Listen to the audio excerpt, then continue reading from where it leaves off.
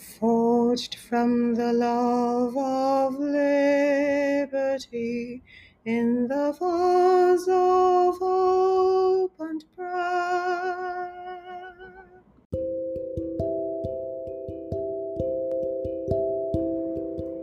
By the direction of the hand that guides, I focused on the theme of freedom this month. The journey began with a celebration of emancipation, marking yet another anniversary of our exodus out of bondage. That journey has been exploratory and revelatory.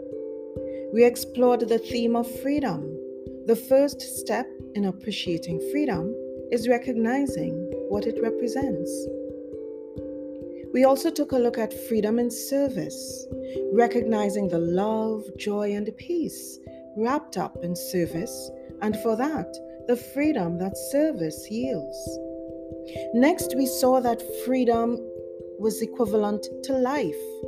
Remember the song we sang as the hills came alive with that sound of music, the music produced by freedom? And then last week, we took a look at choice and truth. In freedom, there are many choices we must make. We were reminded of Neo's choice of the blue or red pill in the Matrix.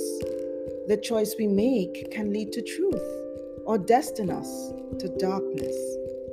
I challenged you to choose, as Neo did, the red pill. This week's piece, though, isn't meant to be a recap of what's gone before.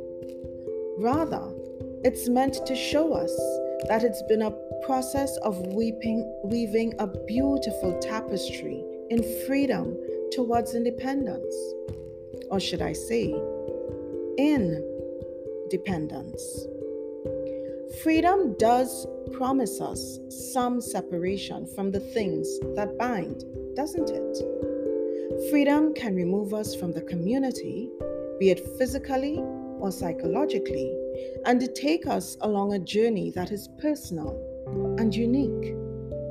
Freedom allows us to grow into who we were meant to be, to find our purpose.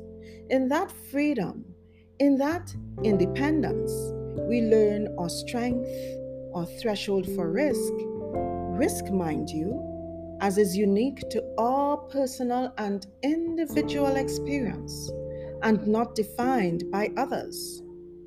In that freedom, we also learn our courage and our resilience. In that independence, we learn that as challenging as the state of independence is, there really is no turning back. There is no return to bondage. Let me tickle your thoughts a bit though. As I say, freedom, as much as it can separate, reveals to us that we cannot avoid being in dependence. 2 words. What's my point? Stay with me here. There is no state of liberty that leads us so far away from community that we are not regularly reminded of our state of being in dependence on others. Let's take, for example, the current pandemic.